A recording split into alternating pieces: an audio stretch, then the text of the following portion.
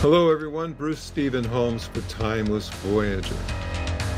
Today I'm very excited to have Andrew Basiago with me.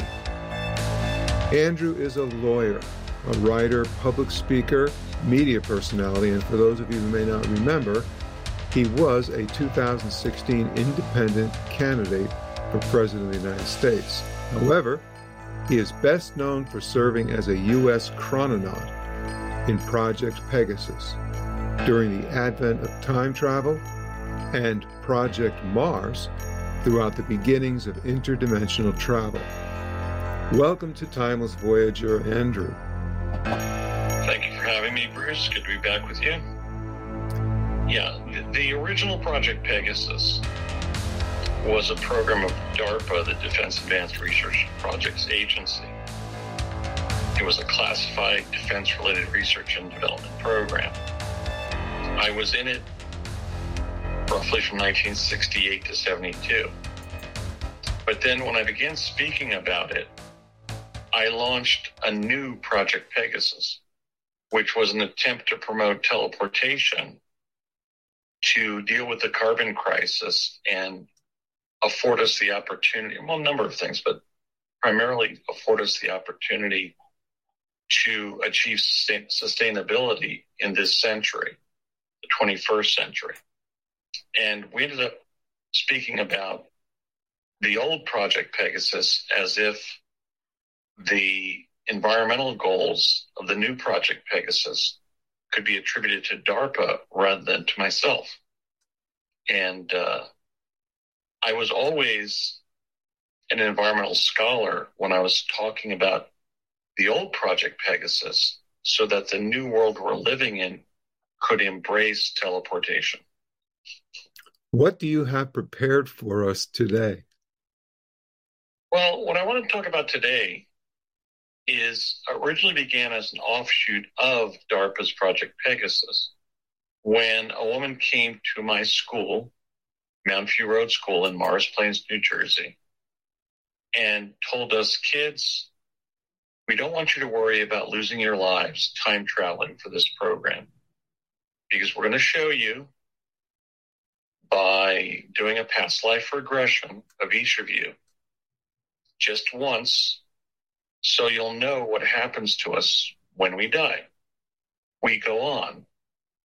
And she described what would not really emerge for several years with the works of Raymond Moody, for example, of life after death and life after life.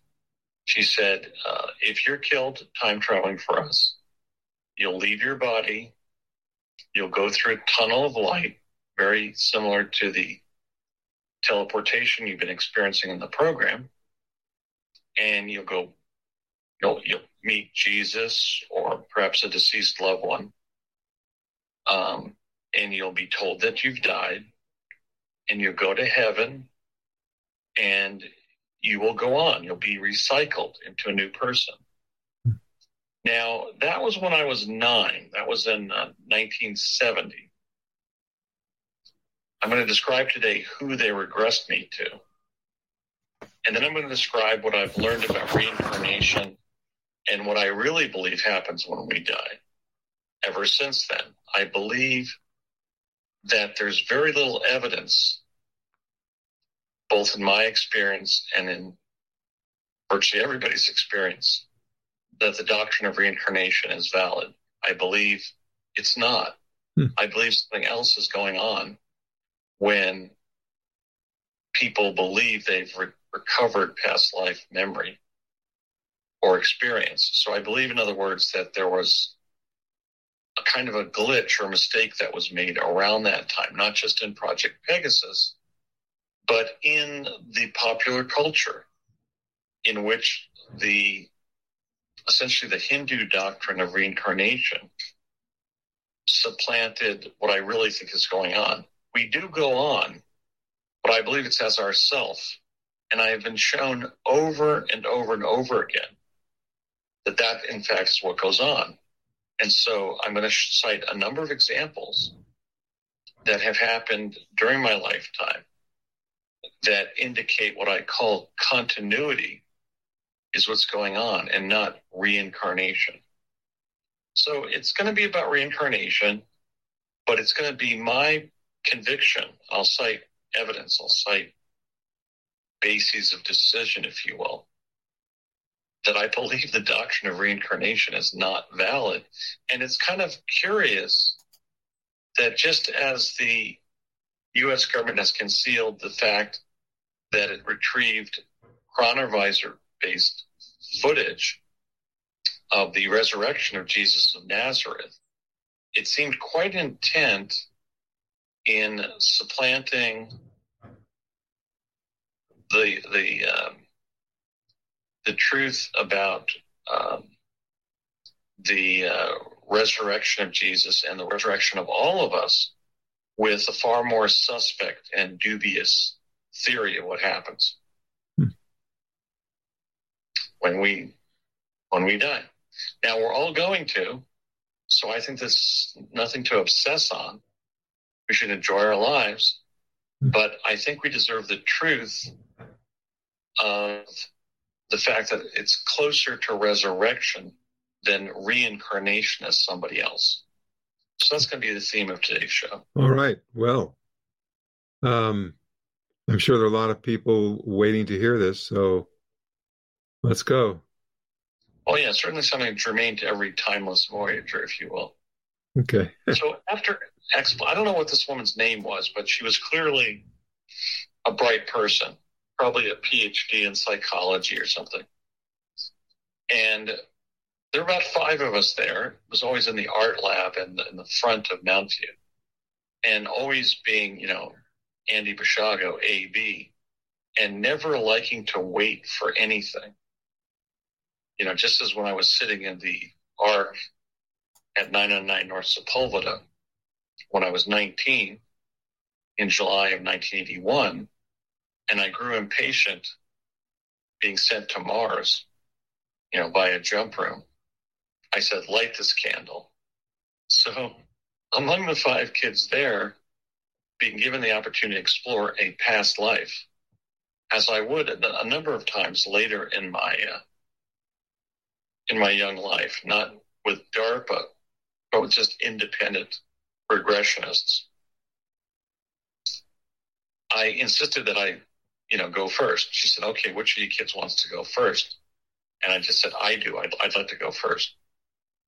And I did. And she was a really good regressionist. I immediately fell into a relaxed, calm state of mind, laying on my back on one of the art room tables with the other kids around me. And what I saw myself as in this past life, or that's what we believed was being tapped, was an individual who at this point, because I've studied who that was my whole life, I know exactly who it was. What I saw in the first, regression that I had, where I tapped this life, was I was being hired and getting to know the students as a geometry professor at Amherst College in Massachusetts. I've since identified exactly who this was, even though obviously during that first regression, I just got clues, and I developed clues over a lifetime of regression, of dreaming about that person's life, and so forth. The life that I tapped in that first regression in Pegasus was an individual named Ebenezer Strong Snell, also known simply as Ben Snell. He was born in 1801. He died in 1876. And he was really at Amherst from the beginning of Amherst. He was the first graduate of Amherst. He then went on and became a tutor there. And then by the late 1820s, he became a professor there, initially a professor of geometry. That's what I saw myself doing when I was regressed by Project Pegasus. I saw myself joining my students in a lab at Amherst. I then became a tutor there. Okay. And when I was first regressed to that life, I saw myself teaching there as a professor of geometry. I got it. And in specific past life memories, what they were calling past life memories, but I have other theories as to what I was accessing in all of my past life regressions, and that all of us access in past life regressions. I saw myself coming to class and interacting with my students, with Ebenezer Snell's students. He then taught all the way to the time of the Civil War, but then essentially became depressed that all these bright young people that he had such fond memories of as his former students, their names were being reported as Civil War combat fatalities, mostly from the North, because, as I mentioned, Amherst is in Massachusetts. So it would say, 12th Massachusetts Regiment, 15th Maine, Regiment, 22nd New Jersey Infantry, whatever. And it was really depressing me toward the end of my career because all these wonderful young people that I had such fond memories of were being killed in this damn Civil War, a Civil War that I felt could have been prevented. And it was a difficult time, so I retired. But they brought me back, even giving me a cottage near the campus. And I insisted that I be able to teach not geometry, but like political economy, like political science, how we can prevent the next Civil War by making society more just and more functional. And I was still teaching there when I died at age 75 in 1876. So that was my first encounter with a past life, or what I believed was a past life, by being regressed. But during my lifetime of study of what I thought was reincarnation, there were earlier experiences, even before that age 9, experience with Pegasus. For example, when I was about 5, before I knew what the birds and the bees were about, I had had a dream of a sexual encounter in a place of prostitution somewhere in the Orient. And in the dream, I saw myself making love to an Asian courtesan. And so as I analyzed my past life experience, all the way from earliest childhood, I began creating proofs of reincarnation, just as that woman had. She assumed she was regressing all 5 of we children to moments in our actual past as reincarnated individuals. So when I analyzed that sexual memory, I thought, wait a minute, I didn't know about sexual intercourse, even anatomical differences between the genders in this life when I had that memory. So that must be a past life memory. Could be. But very, very recently, I began to analyze other potential causations for past life memory and also specifically the lives being accessed under past life regression. At the same time, I have accounted for experiences I've had and that others who I know have had, including some very gifted psychics. I believe that past life memory the bottom line is that I believe past life memory is from other causes. For example, when I was analyzing and writing my book about past lives, going all the way back to earliest childhood, I was ignoring the fact that I was such a gifted psychic as a child that the U.S. Navy Office of Naval Intelligence asked me to remotely view Lieutenant Commander John Sidney McCain Jr., future Senator John McCain of Arizona when he was captive in Vietnam. I was shown his picture, and it was the one that's on the English Wikipedia site for the late Senator McCain. It was his Annapolis graduation photograph, his ensign photograph. Now, I was asked to do that, to see, was he in the Hanoi Hilton, the POW compound in North Vietnam where they found out he was being held. And I was asked to remotely view where he was in the building. And they said to us, this again was on Pegasus in around 1969. I was in the first grade. And that really marked the beginning of remote viewing. It did not begin 3 years later in 1972 at SRI, which is the claim that individuals like Targ and Puthoff and Swan, who are viewed as the progenitors of remote viewing, have long claimed. No, it began with the Navy and the use of children to look for specific things for the Navy. In my case, to find out whether the son of the commander of the Pacific Fleet, John McCain Jr., was in that POW compound, and if so, where he was in the building. And they said, you kids, we know, are very psychic. You often have dreams that come true. And what we want you to do is, here's this picture of John, and John is being kept by bad people somewhere in the world. And here's one of the buildings that we think he may be in. And over the next week, we want you to go home and dream about the question, where is John? And tell us, is he in this building? And if so, where is he in this building? And I saw what was happening to the former late Senator McCain in captivity in Vietnam.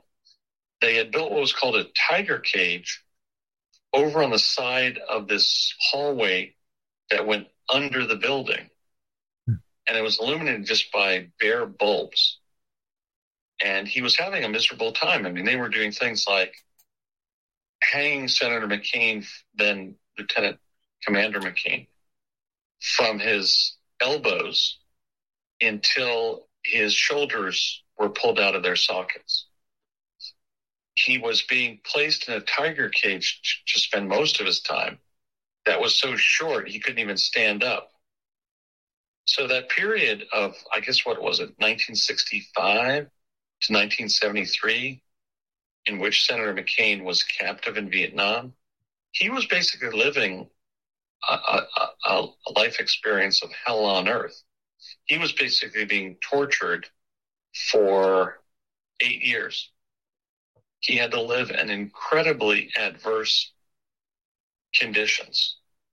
So I'm kind of partial to the memory of Senator McCain in the sense that I didn't vote for him when he ran for president in 2008.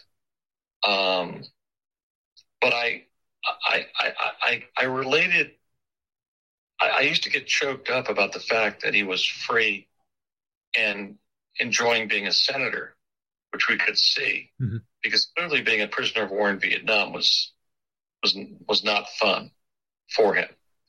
And I related to him because he reminded me of the young guys in my neighborhood in Morris Plains, New Jersey, who were going off to Vietnam. I was thinking that I might go off to Vietnam. But when the war finally ended in 1975, I was all of 14. So I was part of that generation. Certainly I had a kind of a quasi-Vietnam experience doing this remote viewing of where John McCain Jr. was in North Vietnam. But I was also a young American who was anticipating that if the war didn't end, I'd be going. I mean, I was, going to be on that generation that would step up and have some kind of Vietnam experience, just like my first cousin Rudy Nitz did. I mean, Rudy was tortured during the Tet Offensive. He was captured by the North Vietnamese, and he was dunked in a tub full of water for 30 seconds for an hour. And we found out about that when he was captured. We found out what happened to our cousin Rudy in Vietnam. And I knew that, man, if I have to go there, I might die, or I might be seriously tortured if I'm captured. And I had seen a lot of what Lieutenant Commander McCain was experiencing there. And I had heard about what my cousin had endured as somebody captured during the Tet Offensive. So it gave me a kind of an anti-war sentiment. And, it was really part of our life all the way through college, because I ended up getting the VA's principal demographic study of Agent Orange kicked off the UCLA campus in 1983 by writing a series of articles for the UCLA college newspaper. So Vietnam was part of my consciousness for a long part of my childhood and young adulthood. Right. And this, when I thought about my past lives, I thought, wait a minute. I left out the fact that I was such a good psychic as a kid that the Office of Naval Intelligence gave me an assignment for John McCain's father, the commander of the Pacific Fleet. And that must have meant that they had made a finding about me. But I never really factored that into my growing list of past life memories. Another thing I didn't factor in, for example, to the 5-year-old, recovered memory of a sexual encounter in an Asian setting, is that just within my immediate environment growing up, there were middle-aged men who had served in the Asian theater of World War II. My dad hadn't. He was a combat medic and ambulance driver with the 13th Airborne Division of the U.S. Army in France and Germany on the other side of the planet during the war. He was not in Asia, but there were other fathers just in the immediate neighborhood where I grew up, where I was sleeping all the time as a kid, who had served in the Pacific Theater of World War II. There were Korean War veterans right around us, and there were Vietnam veterans who had either been there or were going there. So what I determined over time is there were different potential psychic bases for my past life memories. Every last one of them, and I'll describe how I know that. Let's take Ben Snell first. In 1970, fall of 1970, that's when they sent me back via Chronovision to meet Washington.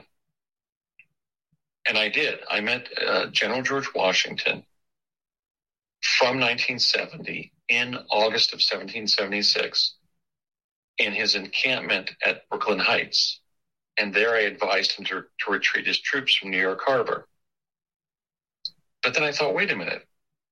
Right around that time, that's also when they did that one past life regression with me, just to assure us that if we lost our lives time traveling for Project Pegasus, we would go on. We wouldn't ultimately lose everything. And I thought, wait a minute, of all the people, if I've had hundreds of past lives, thousands of past lives, why would I, on this one regression, right in that same season, see myself born on the East Coast of the United States, where our country was founded, where all of the Revolutionary War was founded, and hence the battleground that I went to meet with Washington? What are the chances? And I thought, well, that could have been what actually caused me to psychically pick up the life of Ben Snell, first graduate of Amherst. Amherst is in Massachusetts, right up the coast from Brooklyn, New York, where I had gone to meet with Washington. And I started thinking maybe it had more of a psychic connection than a past life connection. Maybe the the men in my immediate neighborhood who had had some kind of assignation with an Asian courtesan in World War II, the Korean War, or Vietnam, or were anticipating that possibility in some dream or something, might have been the source of that memory, that it wasn't me in a past life having a sexual encounter in Asia. It was simply maybe a dream that was going on in the neighborhood. Just like the fact that maybe I picked up Ben Snell's life when they sent me to Brooklyn Heights to meet with Washington. And I applied that principle. Let me just interrupt you for a second. Yeah. So, in this evidentiary proof, so to speak, you're suggesting, I think, that when people get caught up in the idea of reincarnation, as is understood, they mistake, let me call them snippets of information as whole life experiences that they once had. Is that correct?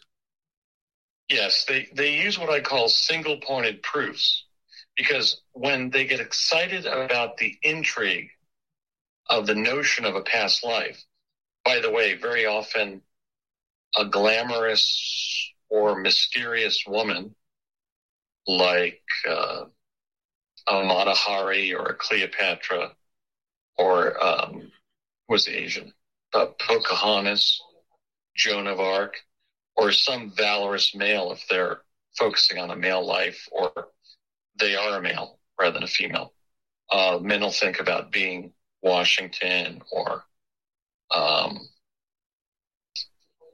Napoleon or some sort of valorous male. They're trying to prove reincarnation.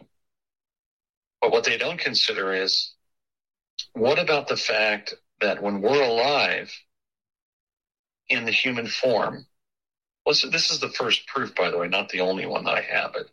So let's focus on it. If you're trying to prove reincarnation, I've noticed how people do whatever they can to prove the validity of reincarnation. They study that person's life.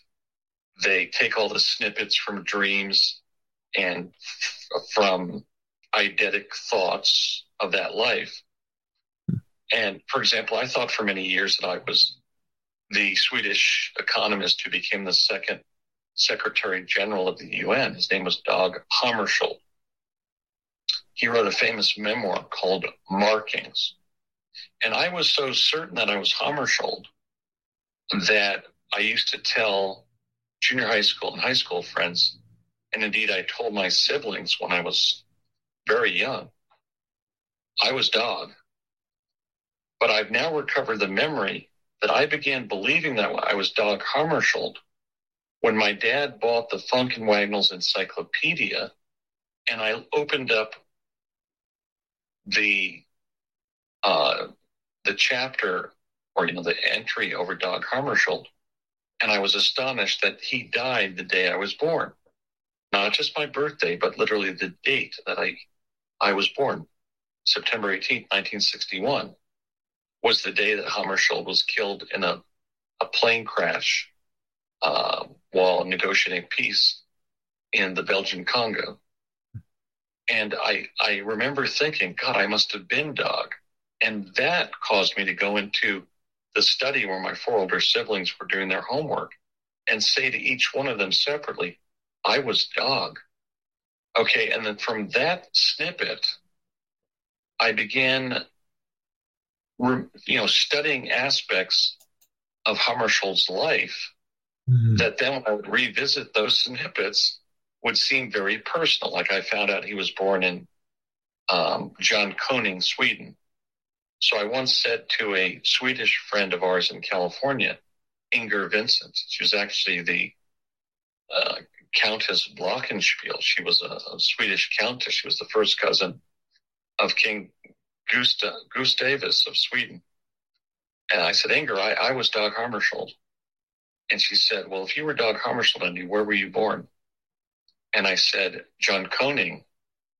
But I think I pronounced it incorrectly because I was pronouncing as I had read it, not as an native Swede would pronounce it. I think it's actually John Koning rather than John Koning. But that went on my whole life. I essentially, and by the way, this was not true for Pegasus or Mars. Those were classified defense projects. But because my only classified involvement with reincarnation was that one regression that Pegasus did, I concluded that they basically had an influence on making me believe a false doctrine until very recently, for a probably false doctrine. It's not really my goal to disprove reincarnation, but I will point up some patterns. One is, in addition to looking at what could have influenced the belief, is the fact that I have had quite a number of experiences, as have people close to me and others, in which it's much more common for the deceased to come back by visualizing their presence or just their voice as themselves. Let me cite a couple examples. One are my parents. My dad born in 1923, my mom born in 1925. My father died in 1990, and he certainly didn't come back right away as himself or as somebody else. My mother then died in 2003, 13 years later. And I was living in her house because my siblings and I were selling it after her passing. And 3 days after she died, I heard her in the house. Not just putzing around the house, but she called out to me, Andy. I think just to tell me that she still existed after dying in this world. So my case against reincarnation and the things that have been confused for reincarnational effects is not to disprove the afterlife.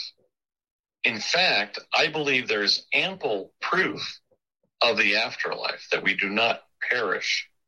We are not obliterated with physical death. Quite the opposite. We go on. But I believe we go on as ourselves. Now, in this first example, 3 days after passing, I hear my mother in the house. Andy, it was almost like she was reminding me or confirming for me that she still existed. I've gotten so many of such stories that I know I can even cite today, and I will, characteristics of these afterlife communications. They are quite substantial, quite numerous. Now, a couple of days later, after her passing, my father, who had died 13 years earlier, appeared to me in this way. I had gone over to a friend's house elsewhere in Los Angeles County to sing some karaoke just to get my mind off the fact that my second parent had left us. And I had really tired myself doing a 40-minute eulogy for my mom. I was very happy how that went. My sister-in-law and I actually saw my mom smile as she lay in state after I finished the eulogy for her. She's laying there and has perished and been embalmed. Her body has been embalmed. And I sit down after the eulogy, and one of my sister-in-laws, who was sitting on the row behind me, and I saw a smile on my mom's corpse. Now that's interesting. And so now I'm on a Los Angeles freeway. It's now about a week since my mom has died. I drive down to a friend's place in another part of LA, and I'm coming home back to the house my mom owned. And I see that there's an old man in a Toyota pickup truck over on the left shoulder of the right lane. And I go, God, it was like 2:00 in the morning. I had not been doing any drinking. Alcohol is a depressant, so you don't want to be drinking when you're mourning a loss of somebody close to yourself. And so I wasn't. And I drive over to where I think there's this old man stuck in the middle of the freeway, thinking I can tell this guy, I'll give him a lift to a gas station, or maybe push his car and give him a kickstart and get him out of this rather dangerous situation. Because I figured if his car is not working, if he tries to make it work with traffic behind him, he can get, killed with another vehicle crashing into him. So I better get this gentleman out of here. So I slow up and I drive alongside the Toyota pickup truck, and I look over, and it's my dad. It is my dad. I was like, I don't know, 5 feet from his face.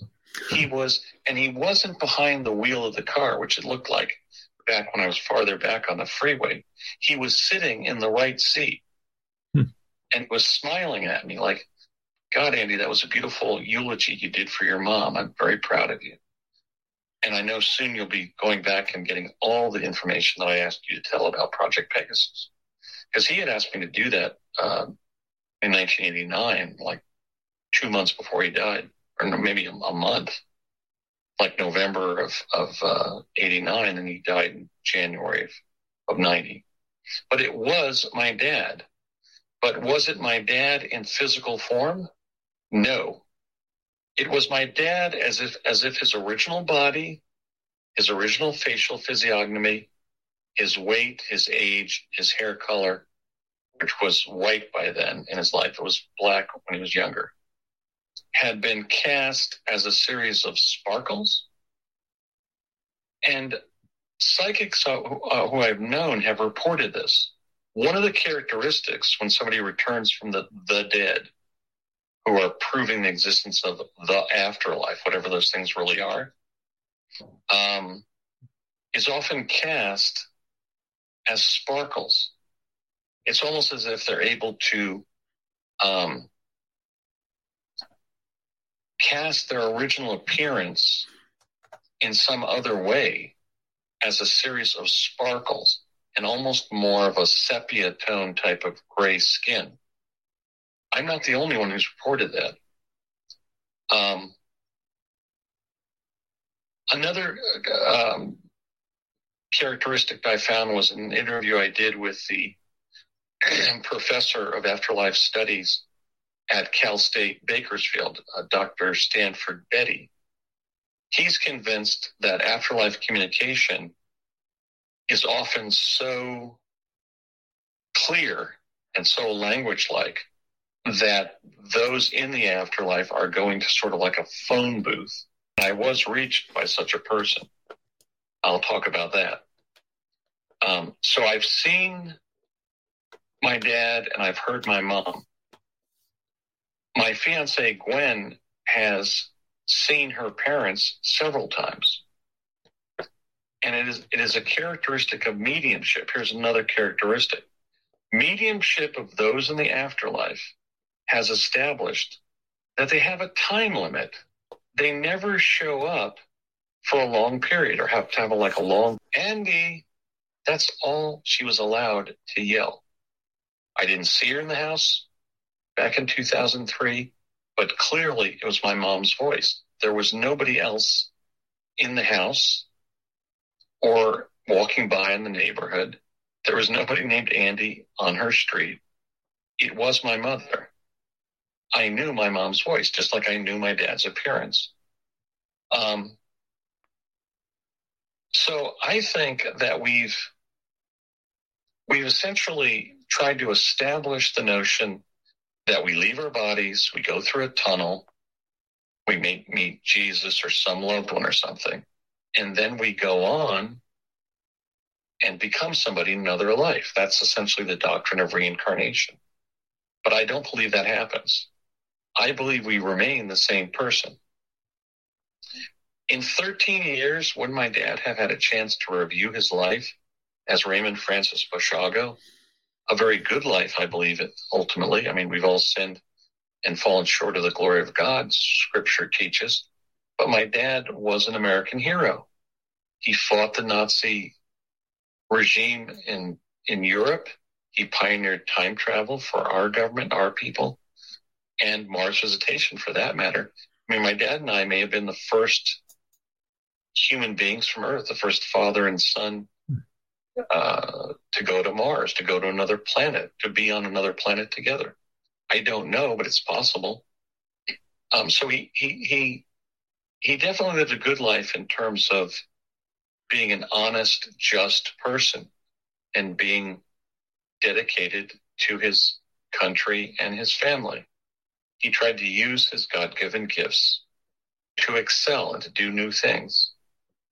I mean, he was a kid from Summit Hill, Pennsylvania, who pioneered time travel, who was one of the people who built the ramjet to chase extraterrestrial craft away from our planet. So he used his God-given gifts. And I think in the main, applied himself as a human being.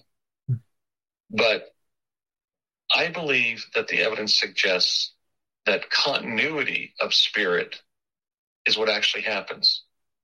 We go on as the same person in a different realm, a different dimension, but we keep our persona in this life. What we're talking about is spirit, not persona. I think the doctrine of reincarnation was promoted to obscure the fact that our spirits matter.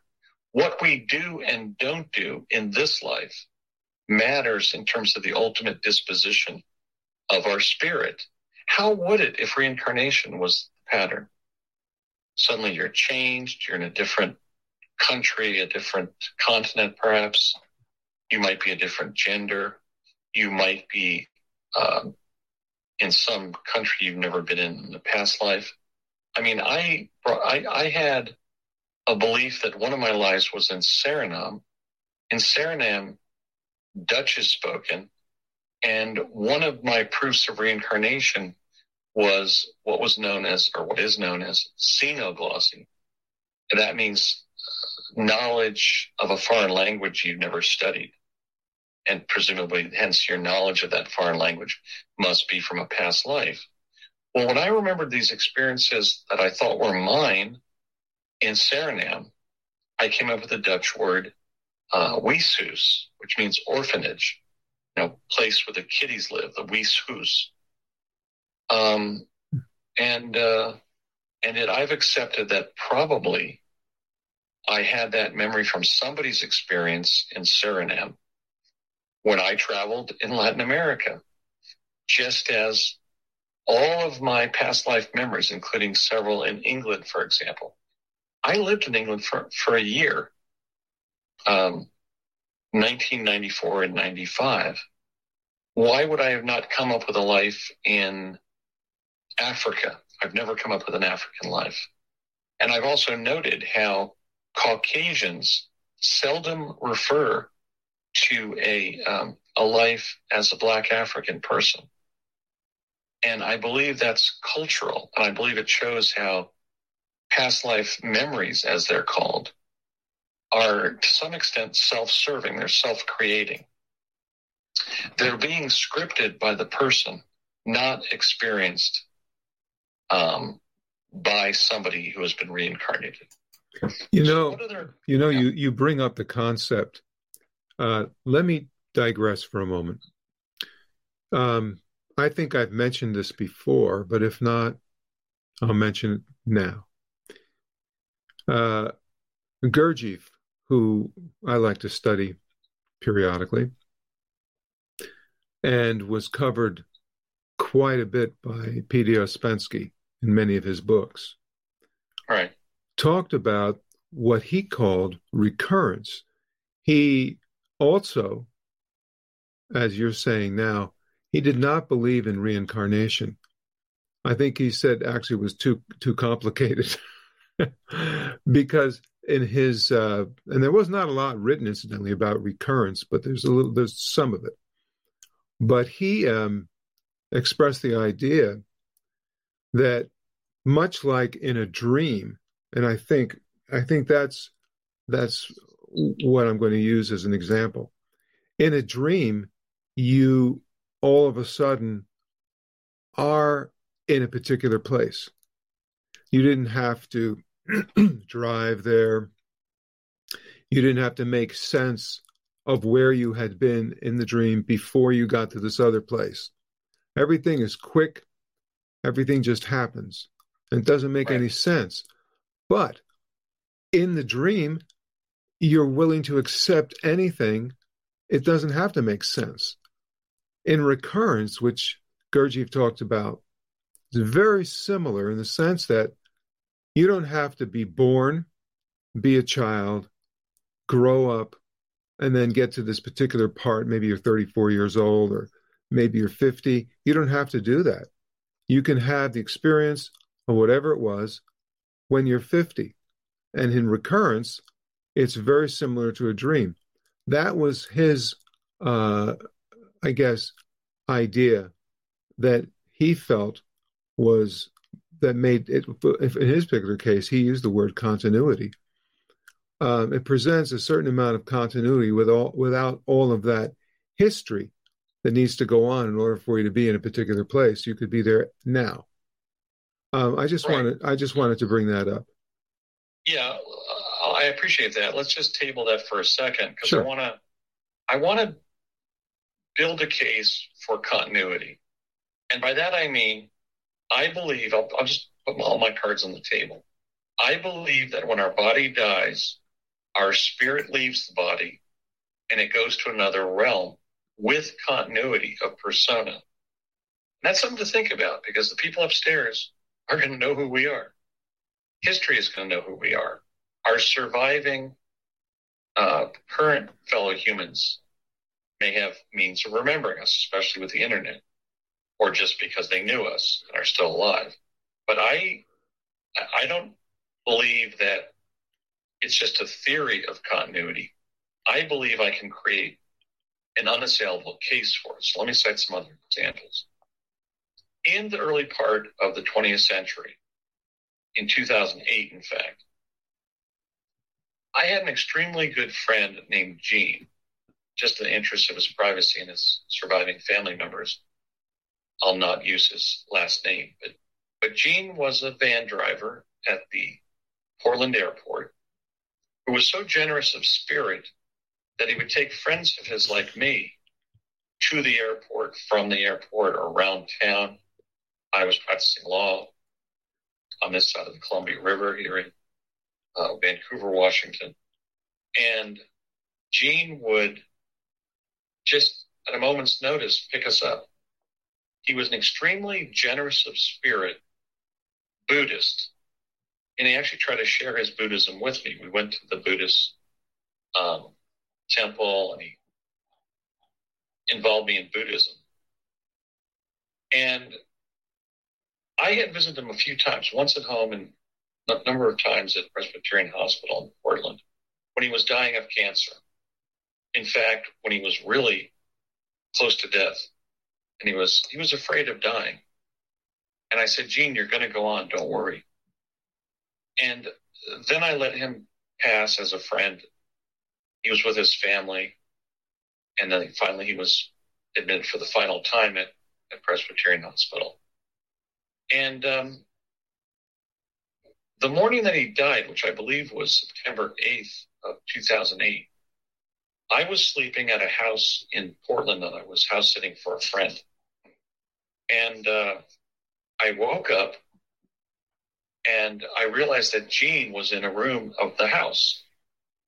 And I turned my legs over the bed, and I listened to him. And the best I can describe what I heard was this, in a perfect rendering of Gene's voice. And I had known him for 5 years. I had gone back up to practice law in Washington when my mom died in 2003, and I heard her voice, and then that week saw my dad. So that period of the first decade of this century was extremely busy for me in terms of these afterlife communications. And Gene said something like this. He said, Andy, this is Gene. I've passed, Andy. And I'm out of my body, and I'm not in pain anymore. And Gene was in a lot of pain from his cancer. And he said, and I have to tell you, Andy, it's beautiful over here. I can't wait till you can get over here. It's just beautiful. And he basically described this parkland that he, Gene, was in. And then the phone rang. And his sister was on the other line. And I don't say what her name is because that'll like help more so identify the family. But I said to Gene's sister, one of his sisters, Gene's passed, hasn't he? And she said, yeah, Andy, how did you know that? And I said, well, I didn't call the hospital. And nobody else in your family has spoken with me since Gene died. But I heard him here right in my house in Portland when he was passing. He was telling me how beautiful it was on the other side and how he was out of his body. Okay, so that was a friend and a very good one. And he was an exceptionally decent, Christic, generous of spirit individual. In his case, Buddhist. I'm a Christian. We always accepted each other's faiths. And I had been Gene's friend for 5 years, and he mine, and we used to go to smorgasbords together, and I knew what his voice sounded like. And it was Gene. And I did not know that he was expected to pass that night. And but I told his sister right when she called, Gene's died, hasn't he? And she said yes. I heard that from a cousin of his too, and had a remarkable experience at his first cousin's place a couple of weeks later, because I went over to her place in Beaverton, near Portland. Mm-hmm. And, she was the same age contemporary of Gene and I. In fact, Gene was older than me. He died at 58 in 08. So he was almost 10 years older than me. So his cousin was his contemporary. And I went over there, and a psychic for the CIA was visiting her, one I had never met.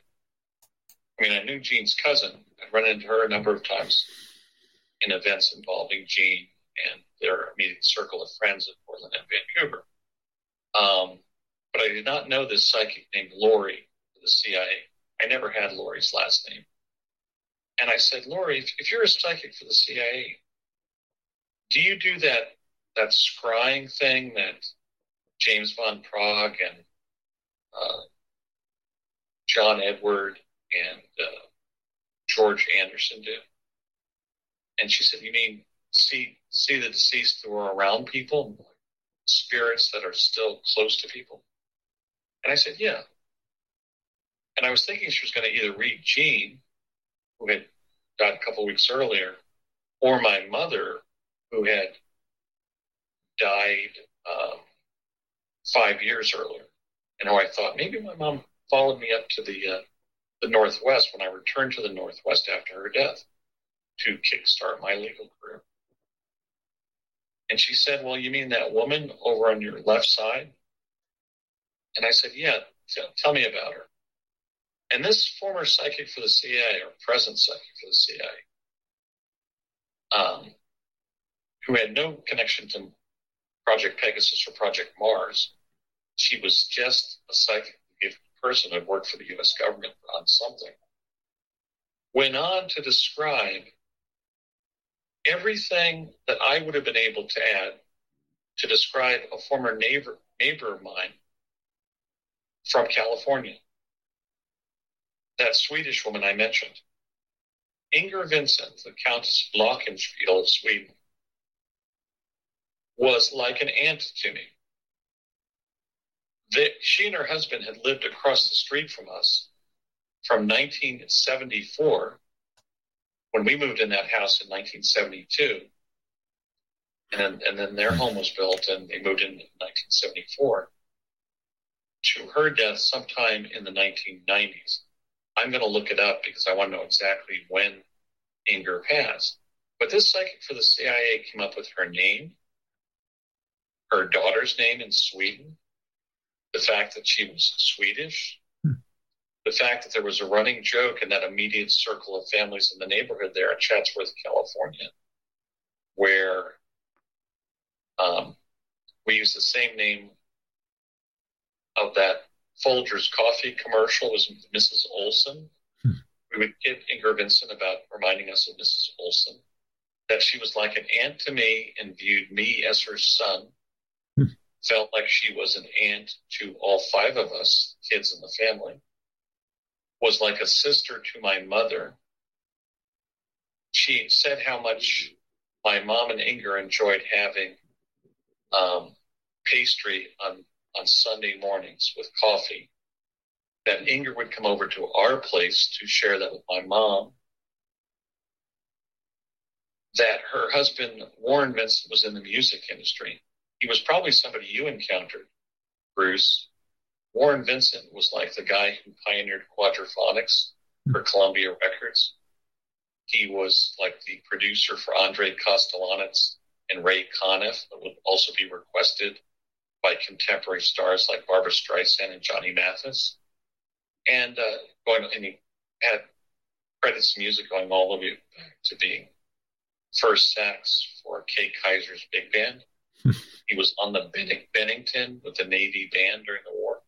He had a really top shelf career in music.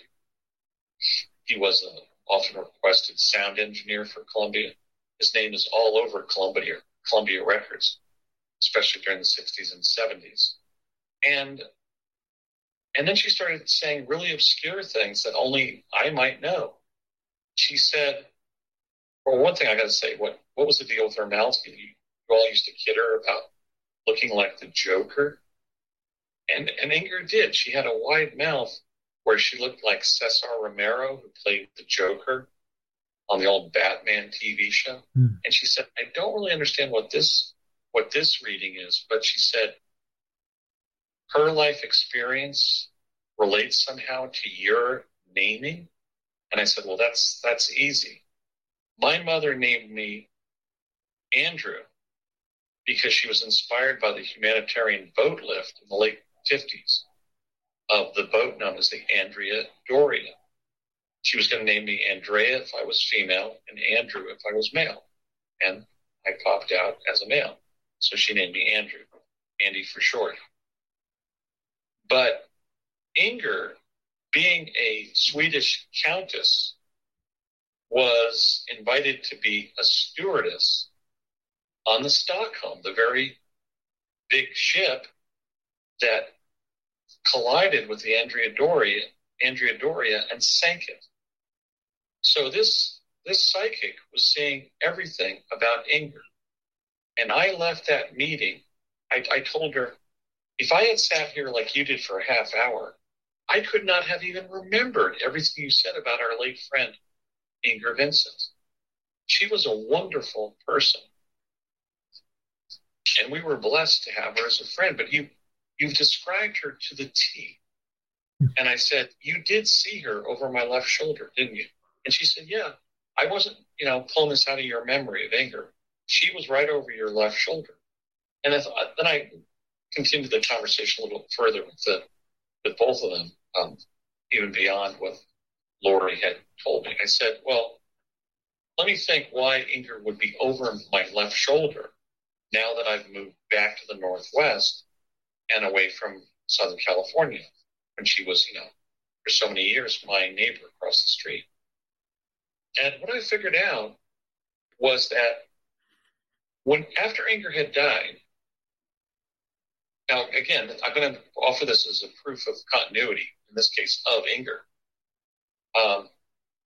I rescued Warren after he had a stroke and a heart attack from a position of real duress inside his vehicle. He went into his car to change a fuse, and he slipped between the front seat of his car and the dash of his car and was wedged between the front seat and the dash as somebody who had had a stroke and a heart attack.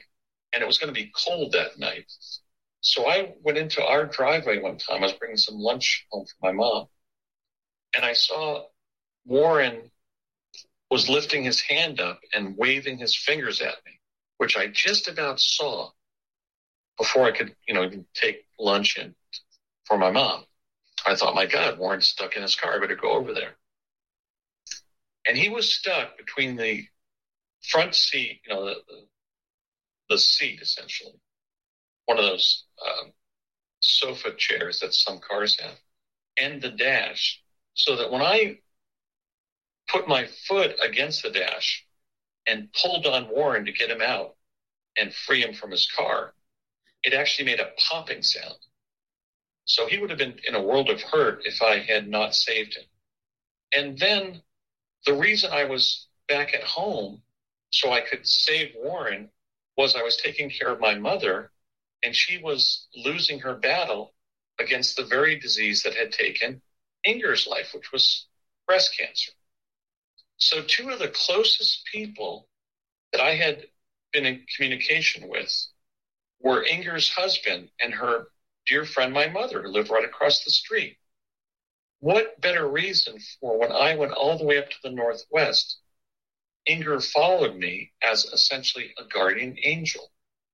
Because everything I could have said about Inger and more, even remembered about her from her death in, 1991 or something, was picked up by this psychic. A psychic for the government who insisted that, no, Inger was over your left shoulder. I did read her, not your memories of her. So I believe that was the best possible proof of the continuity of this great friend of mine and my family that I could have gotten.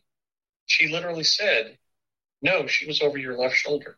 So Inger would have had to go over 1,000 miles north and followed me from Chatsworth, California to Southwest Washington.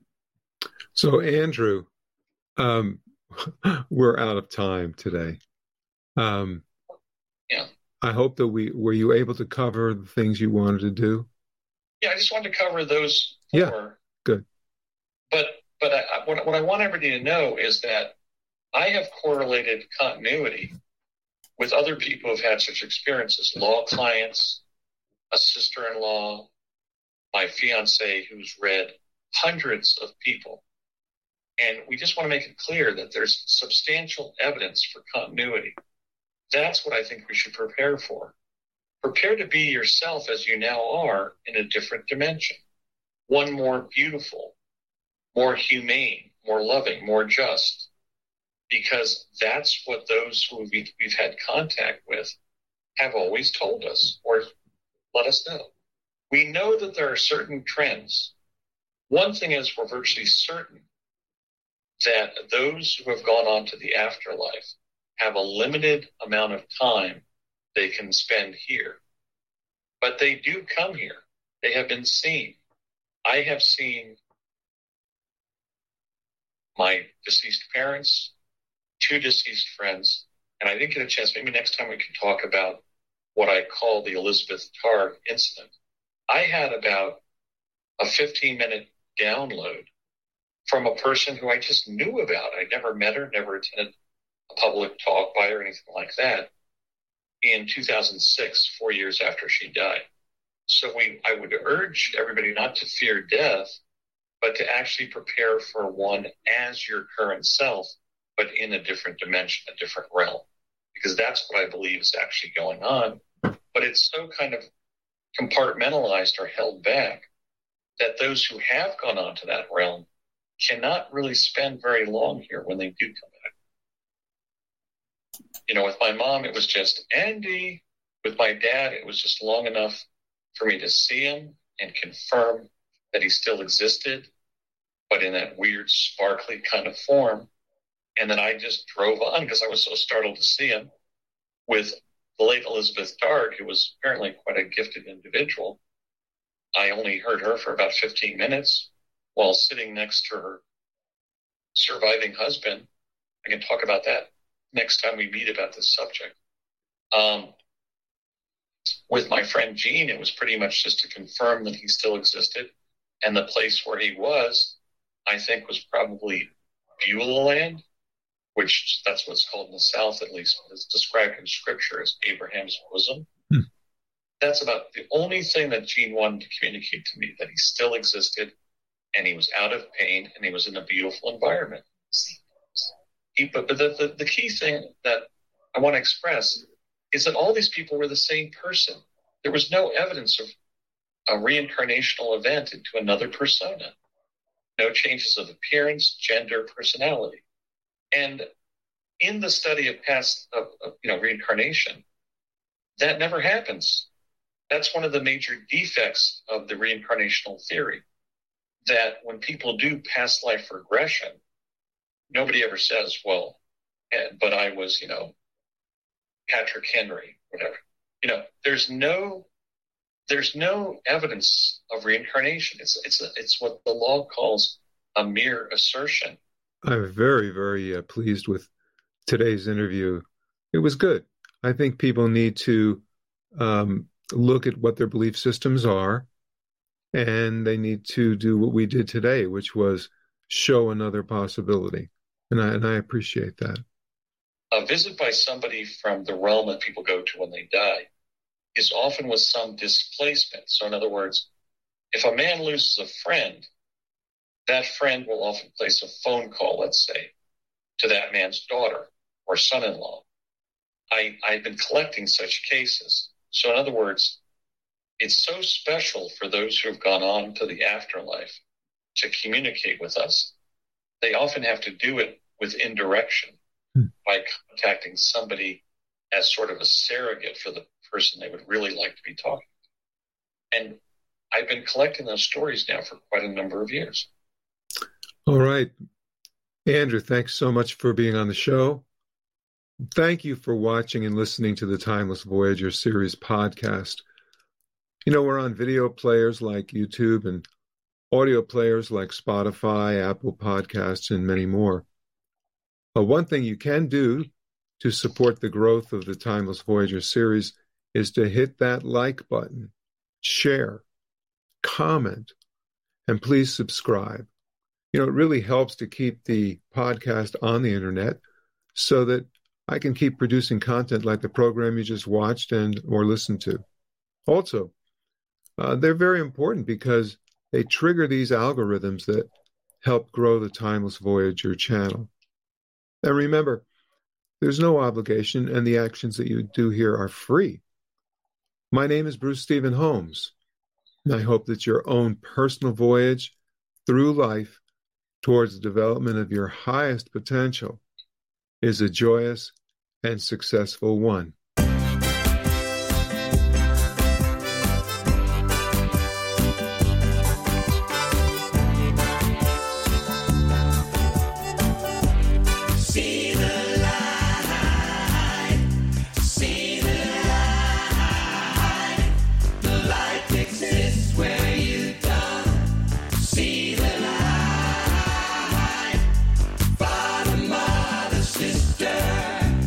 Planets to